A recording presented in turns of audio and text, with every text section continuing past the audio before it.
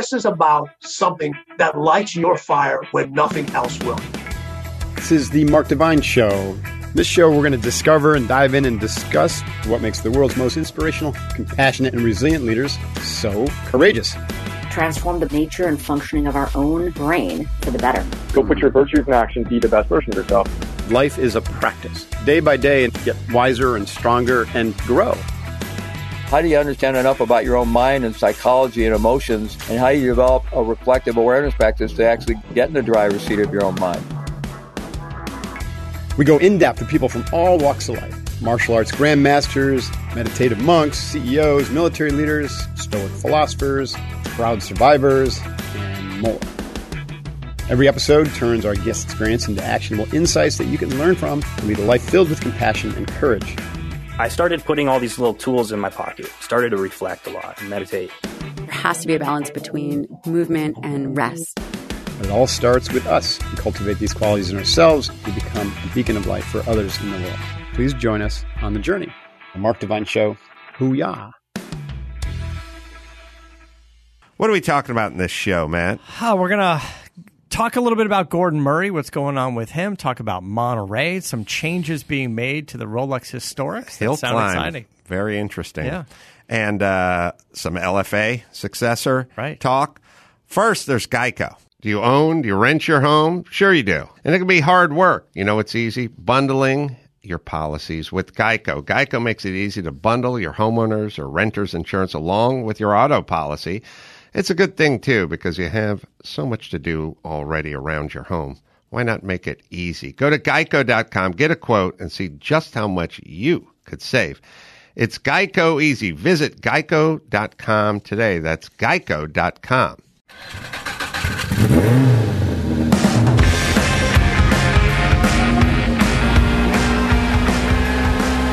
Yeah, get it on. Got to get on the church. I'm going to mandate get on. And welcome to CarCast. And I'm Pearl. That's Matt, the moderator, Deandra. Over there, lots going on in the car world. Uh-oh. COVID, Matt. Man. That's why we got to get these masks back, man. Guys, like you're spreading the disease around. Trying to take a drink of water. It's not working. Went down the wrong pipe. Let's see. So lots to talk about up here on here. We got the Lexus LFA successor preview. What? I think we're going to see something at Monterey. I liked I talked to Bruce Canepa over the weekend. He said the Gordon Murray T50 is going to be at Monterey. It's going to be going around the track with Franchitti. And also the T30 is going to be there as well. I think we spoke at. Yeah, we should dig up some information on the T30 on the the Gordon Murray T30. I don't, it's not going to be the 3-seater center drive thing. I'm actually looking forward to. We're going to be talking with Gordon Murray. We're going to get an interview with Gordon Murray. I look. I'm no hypercar strategist, but I got to believe that fan car going up the hill at Goodwood at 39 seconds is probably result in a couple more orders for Gordon's fan car, essentially. Yeah. Well, his car went up the hill as well, but I don't know what the time was. I think it was just an exhibition, so don't know that it was competing. I think Dario was driving it. Uh-huh.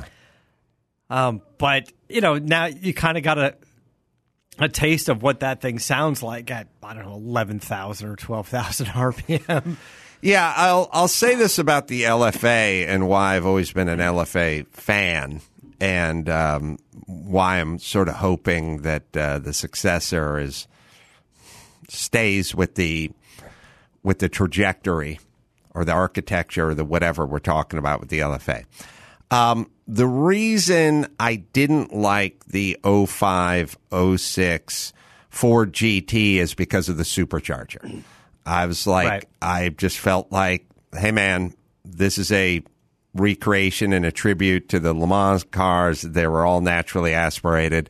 And to me, turbocharging is sort of in between, but the supercharger, as I've said, might as well just be put it in a Mustang. You know, I get it. Makes good horsepower. It's efficient, so on and so forth. But I really wanted that Ford GT to have like a 4-cam, high compression, 8,600 RPM redline versus makes maximum horsepower at 6,800, or whatever. And the LFA is just that. I mean, I guess it was a V10, and it was just kind of Formula One inspired, It sounded great. Lower displacement, high revving, smaller pistons, blah, blah, blah. And my feeling is in a world where with the electric motors and the internal combustion motor, the combined horsepower is 1,000 horsepower now. I'm not into the horsepower war anymore. I would take, and you tell me what you think, I would take a high revving, naturally aspirated, smaller displacement, screaming V12, V10, V8, whatever, just like a 4-cam, high compression, 9,200 redline motor that put out 525 horsepower versus older school push rod, supercharger, big displacement. Yeah. We're getting 800 horsepower out of this thing. I'd rather just wind it up. I would even take it a step further. Because you're going to be blown off by any Tesla anyway. Yeah. You know what I mean? Well, I would say I would take it a step further and go, well, on the hybrid supercars, I'd be down with like the naturally aspirated V12 in the rear and a couple electric motors in the front, right? And you get that, that silent creep, but then you hear that thing kick in with the 12-cylinder and keep it naturally aspirated, which I would love to see Lamborghini do. I would love to see Lamborghini do like an Aventador version. They got to do something with electrification, maybe hybrid first, whatever a lot of people are doing, and then EV. But that would be an interesting combination. Well, I don't know what we've been able to find out about the next LFA successor or the T30, but maybe we can. So the LFA successor, we're looking at is so we got kind of this concept. We might see this thing at Monterey. What they were talking about doing is a twin-turbo V8. All right.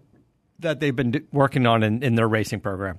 But eventually, it would be an EV or some sort of hybridized version of it. But possibly the twin-turbo version could happen, V8 could happen before the EV version, which would be more like a 2030.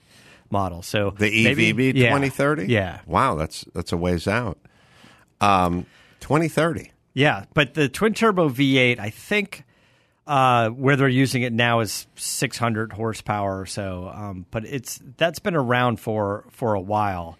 That basic platform. So I guess we'll see up in Monterey what they're going to end up doing to it. But if you remember, because your point about the Ford GT is. It might have been on the show Rides, that older Bud Brutchman show, when Carroll Shelby and Ford did like the modern day Ford Cobra, like the front engine looked like a Cobra. It was codenamed Daisy. Yeah, the silver one. Just sold at auction not too long ago. I believe Bo Bachman bought it. Oh, really? Yeah, of course. Good. Right? Because he should have it. I want to see it. He should have it. He should have it. But that was like a 6-point-something liter, maybe 6.4 liter naturally aspirated V10. That's right. what you were talking about. Like, right. That's what it should have been. Yes. And again, it's not going to be a world beater because you're going to be down 150 horsepower because you don't have the supercharger on there. But you have a car you can wring out, and that's what you'd want. Yeah, and then, there's the nostalgia on it. There's the sort of the legacy, because you're not with LFA. They did it with the right motor, but if it was turbo or V8, would have been like, that's a cool car, because there wasn't something there ahead of it. Right. LFA didn't win Le Mans in 1967. Right. And here's my prediction. when the paddle shifting came out in you take the BMW E46. Was that the one you had? Let's see. E30, E46. Wait, what was the one in between? E40. E36. E30, E36, E46. Yeah. Well, we both had 36 and then 46. Right. Yeah. The E46 in a 6-speed is much more valuable than a paddle shift E46, or we're calling it paddle shift, whatever. Yeah. The SMG. Now, yes, and if you have an Aston Martin with a 6-speed, it's worth quite a bit more. And if you have a Supra with a 6-speed or 5-speed or whatever it was, it's worth more.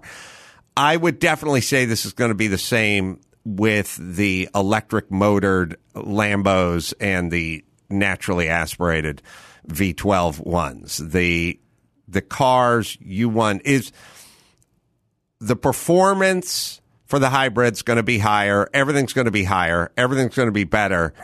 10 years from now, if you go to sell that car, you're going to wish you had the old gen naturally aspirated engine and no motors. Right.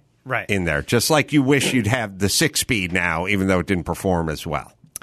The naturally aspirated engines, the Gordon Murray T50 is a naturally aspirated 12. It's about $2.5 million. And the T33, I think we said T30, but the T33 is the cheaper version, $1.85 million. Yeah. So that's the one like my dad would get. Naturally aspirated 607 good luck. 607 horsepower V12. It's good. It's healthy. And 600, look, if you can be naturally aspirated and pass 500 and you're doing it on pump fuel, you're doing pretty good. Well, Ferrari's doing it in the super fast or the 812 or something. I mean, they got to be up into the 700 range on their 12-cylinder. And they're naturally aspirated. Yeah, that's healthy. The T33 should weigh 2,400 pounds. Wow. I don't even know how you make a modern car with any safety features at all at 2,400 pounds. Yeah, I mean, that's a fair bit lighter than a Mini Cooper. Yeah. And probably... What do you think? What do you think a brand new Miata weighs? Oh, that's a good question. I haven't even dug into Miata. I mean,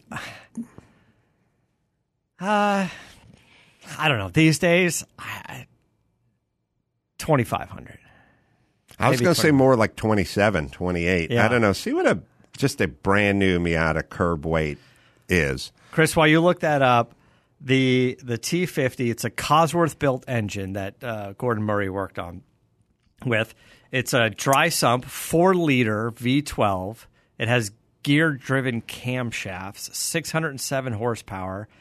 The 607 horsepower is at 10,500 RPM with an 11,100 red line. Wow. So peak power is at 10.5. And peak torque is at 9,000 RPM. You really got to get on the pipe on this car. The Miata is 23 to 2,400 pounds. So you're right. It's a little lighter than I thought. I'm surprised they kept it that light. It's a small car, but the point is this car weighs as much as a Miata. Yeah. And that's why I brought it up. I even thought the Miata would weigh more, but it weighs the same as a Miata with an extra 410 horsepower or something. Yeah, it's going to be exciting to do. So I think we're going to talk to, we're scheduled to meet up with Gordon at the Quail. Mm-hmm.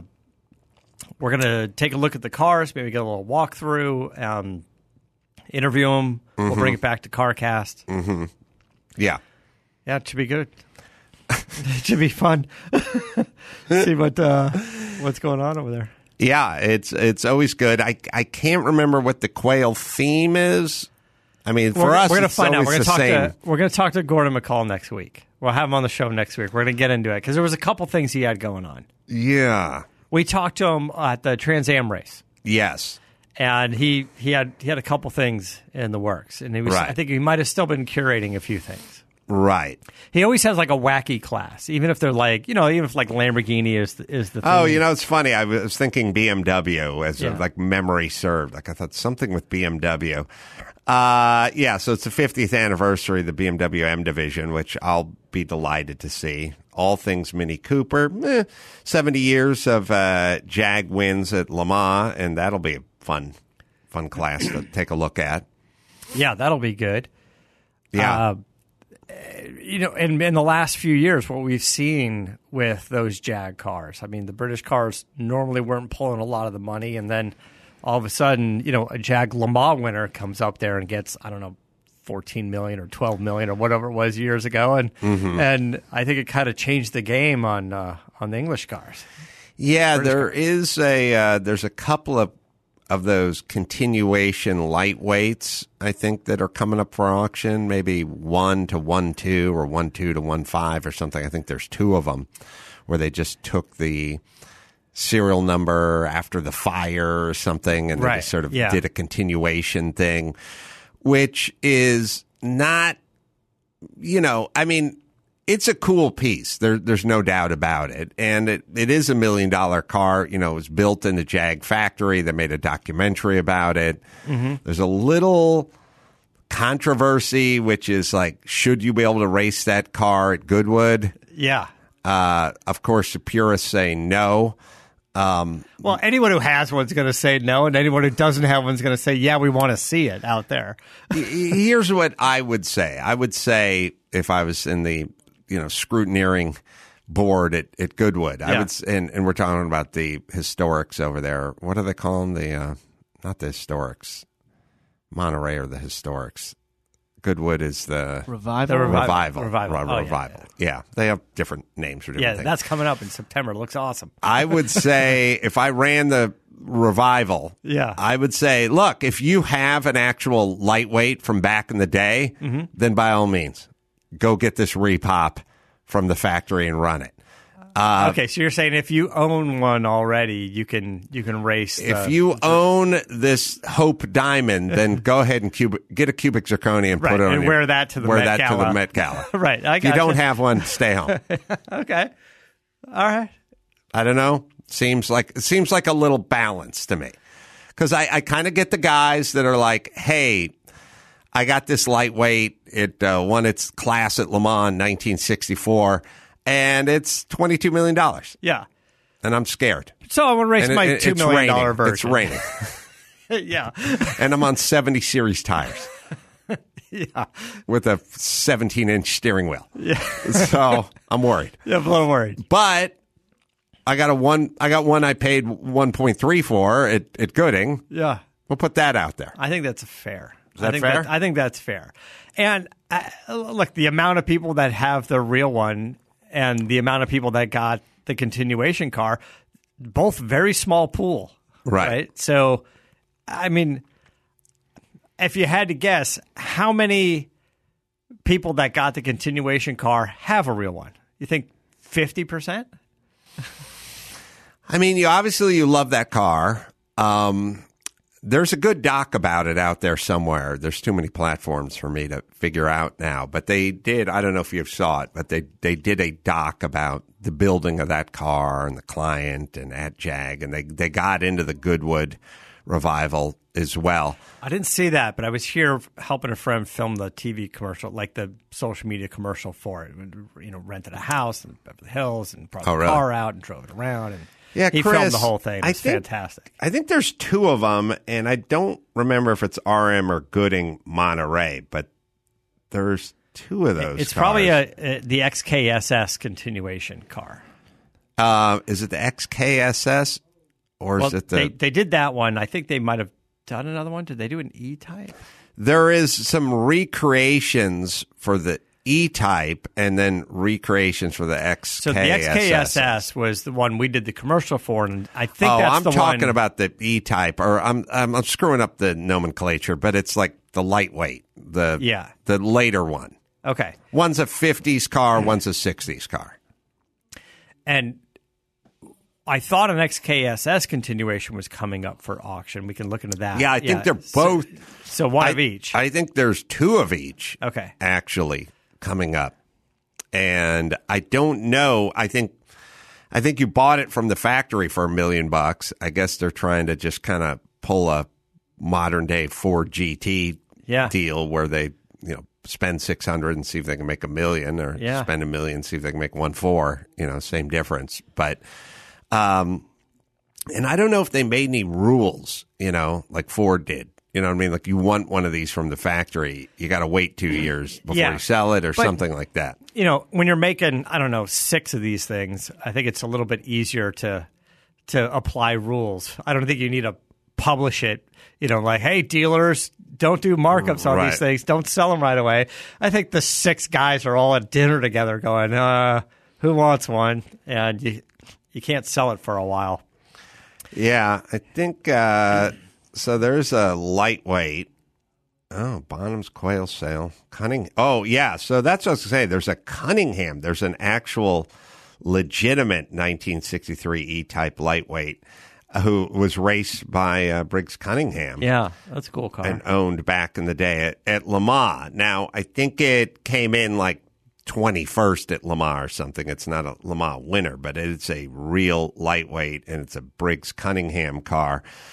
And I would say that thing, what do they think? $8 million? Well, they said it sold in 2017 already at Bonham's for $8 million. So we'll see what it went up to. But yeah, those old Jags are quite expensive these days.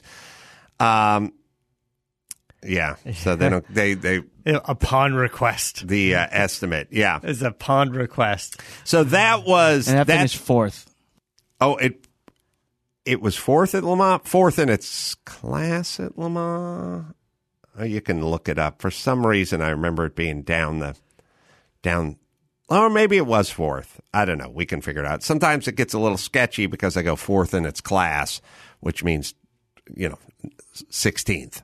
Yeah. You know what I mean? Because that thing, or sometimes it just means 4th. But either way, there's a couple, I think it's Gooding or RM that has the recreations. But, the recreations are done at the factory, and they have a plate, and they're authenticated. Yeah. And it's not some repop that George Barris is doing over there in Sherman Oaks. You and I have talked about this a little bit, but the idea of like these factory continuation cars and the factory like restoration programs, Ferraris, Lamborghini's like classic, whatever they're calling it, their classic division. Mercedes, which I am going to go check out in a couple of weeks. There's an event I got invited to go check out their California facility. Porsche, even at Pecla that I was driving the Porsches at, we had your 935 out there. That room where Porsche North America, Motorsport North America is doing some work on some cars in there. I think it was a lot of racing car stuff, but sort of some factory oversight, if you will, is interesting. Mm-hmm. I don't think that harms the others out there, the canopies of the world, but I think it does, maybe create some extra value, to some of those cars. Well, that's the question. So it qualified 14th, I guess, at Le Mans, but had a gearbox failure and didn't finish, right? Yeah. Yeah, it says forced an early retirement by gearbox failure. Where does the internet come up with came in 4th? Well, it was a 4th place finish at Bridgehampton 500. Oh, same place. I'm not. No, I know. I just knew. I had it in my head. That car didn't do well. Okay. Yeah, all right. I don't get defensive. I'm just saying. I had it in my head that it didn't do well at Le Mans. I know. So I'm giving you more information. Thank you. So you don't have to think about it for much. Too late. All right. So my mind is broken. Yeah. Finished 11th. I'm just saying, take it slow. Finished 11th at Road. I don't know. What was that? Where did it finish? Bridge something. Road America 500, yeah, 63. So it didn't really do much at Le Mans, is what I'm saying. Okay, but it ran at Le Mans, and that's something, and it had some career after that. But yeah, then there's those continuation cars, Chris, which are out there somewhere. Yeah, somebody has it. Oh, it's Gooding or RM. Yeah, but also Broad Arrow is the auction that's happening at at the Jet Center event, and we got to get some details from Gordon on the Jet Center because I got dates for like Wednesday, Thursday, and now I'm trying to figure out how the Jet Center has evolved. I think it's a growing event, and I think Broad Arrow Auction is going to be there maybe Thursday. So does that mean that's separate than the Jet Center party, or is that? Or is it going to be like the Jet Center event that's the party, then gets shifted around and they keep everything there, and then there's an auction? Right. Is it like a 2-day event now as opposed to one? I guess we'll have to dig into it with Gordon to find out what's going on. But like we've been saying, it's like, guys, you got to go out to these events. They've been growing. Like the Rolex Historics, we've been out there with, I don't know, 30,000 people, then it's 50,000 people, then it's 60,000 people, and then COVID hits and 65,000 people show up, even though they're not supposed to, and then who knows what. Like, it's just there's a lot going on with Goodwood keeps getting bigger and better. The Revival just sent an email and said, we've got more in store for the Revival than ever. Yeah, you won't see anyone wearing a mask in the infield over there at Laguna Seca. That much I can promise you. Yeah. Interesting. They keep expanding. They're going to do the hill climb, go around the track, the reverse direction. I think this was news to you a couple of days back. Yeah. I don't know where they announced it. I'd heard it somewhere that they're going to do very interesting and a fun event, which is they're going up Laguna Seca in the reverse order, a reverse direction. They're calling it a hill climb. And if you think about it, if you go from turn 11 or whatever it is at the start of the straightaway, I should probably learn the numbers at some point. But if you go to this kind of 90 at the start of the straightaway, when you're going the proper direction, which is counterclockwise, I guess. So This would be clockwise. They're going to start it from a standing start. It's somewhere around the start-finish line. Okay. And even if they started further back, which they probably should, and maybe they will. I was talking to Bruce Canepa about it, and he was kind of saying they started somewhere around start finish or whatever. But if they start it down at the Andretti hairpin or whatever, turn 2 and 3 or 1 and 2, or it depends how they call that little kink the first turn, But anyway, at the end of the straightaway, anyway, they start it down there at the corner. It's pretty much uphill all the way to the corkscrew, right? Right. So that's a decent hill climb. Now, it's uphill until you hit the kink, and then it kind of flattens out, but it's still a little bit uphill probably.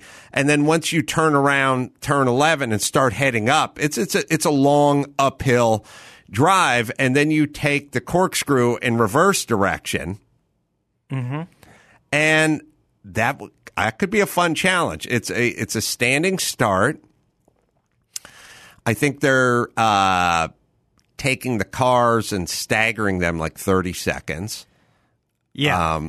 I'm sure everyone's going to... Yeah, that's what I was going to say. If it's a hill climb, you're saying it's kind of a one at a time kind of thing. Mm-hmm. Mm-hmm. Timed. And I'm not sure how they're going to sort of feed the cars out onto the track. What cars are going to be in this event, or can any of the cars sort of sign up for it? Obviously, not all of the races all weekend are going to be this way. It's still the Rolex, not to be confusing, the Rolex Historics at Monterey that are coming up, it's still all the races and all the things as normal. But you're saying in addition to that, they're going to do this hill climb. But do we know what cars are going to be in it? I don't know. I would imagine, here would be my guess. My guess would be possibly some of the cars that are participating in the historics, along with some sort of one-off stuff that just seems fun. Right. You got to bring out some of the modern, like, supercars and the stuff that you'd see at, Goodwood Hill Climb, right? That like you mentioned, the Gordon Murray car, how do you bring it out to the track and show people and let them hear it? But it's the Rolex Historics, right? So you got to do something like, other than a parade lap, during lunch hour. I guess it would be a handful of cars that are participating, maybe more modern day GTP car or something like that, or who the fuck knows. Yeah. And probably like a sprinkling of like chitty chitty bang bang guy with his wife, wicker basket on their lap. They might want to give that guy a little more than 30 seconds if there's a T33 behind him with Dario Franchitti behind the wheel. I imagine. I don't know, but I'm just guessing there's going to be, a guy out there in a modern day turbo Porsche from Porsche of Monterey or something who's worked himself into the queue with a client sitting shotgun, I like this idea. I'm trying to figure out where in the schedule they fit it in. Sunday morning. Okay. And Sunday morning, and the next part is, we're going to have to look at the schedule.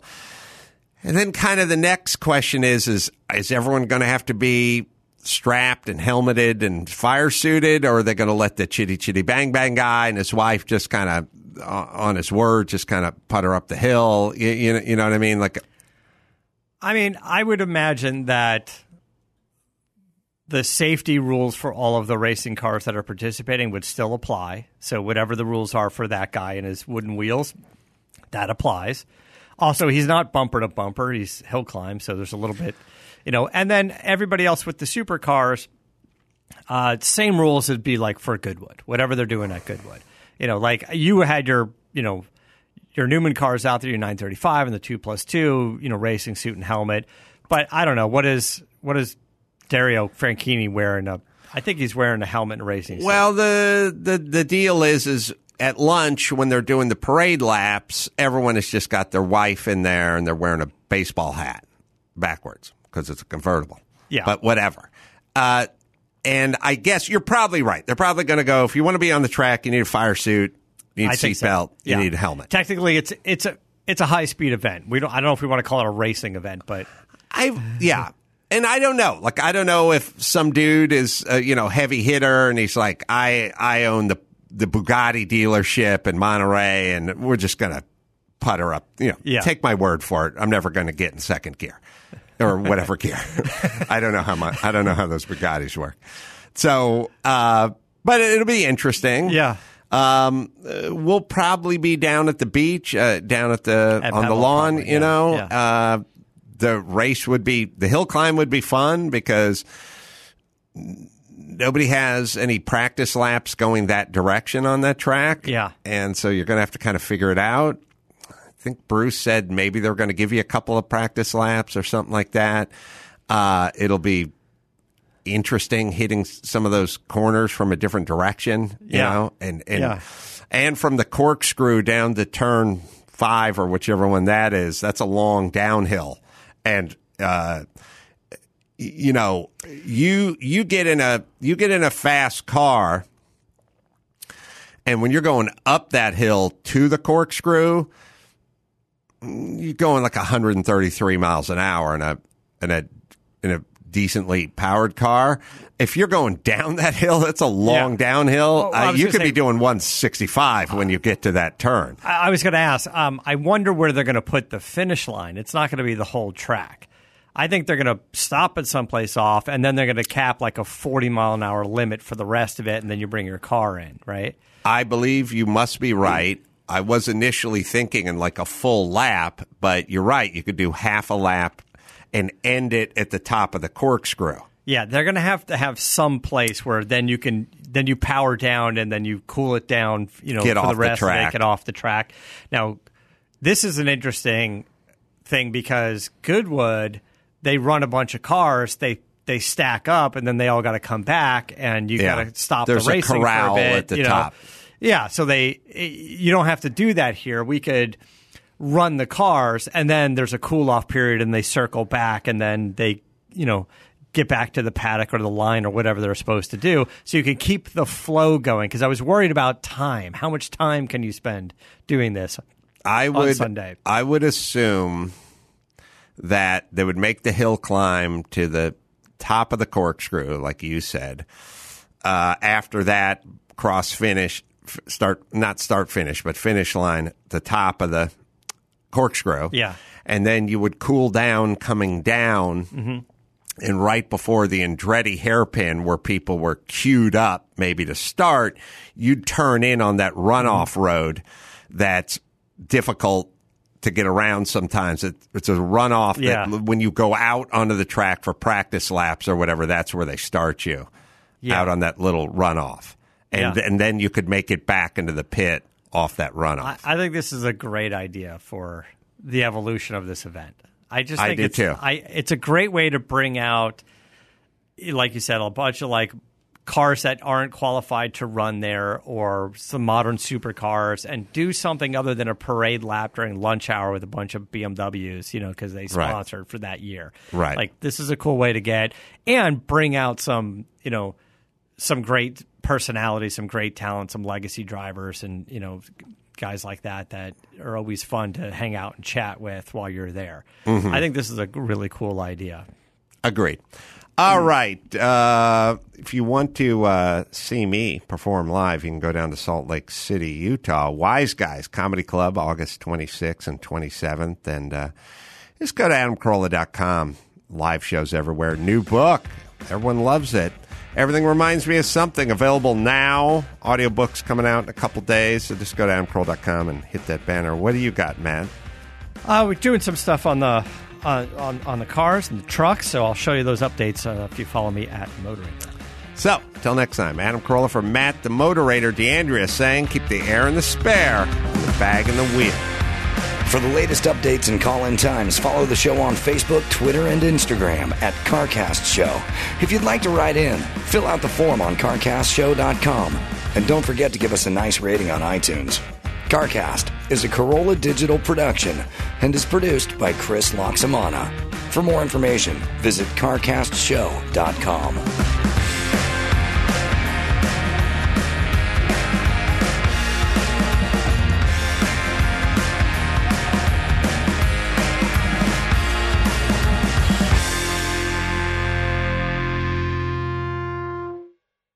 Do you own? Do you rent your home? Sure you do. And it can be hard work. It's easy. Bundling your policies with Geico. Geico makes it easy to bundle your homeowners or renters insurance along with your auto policy.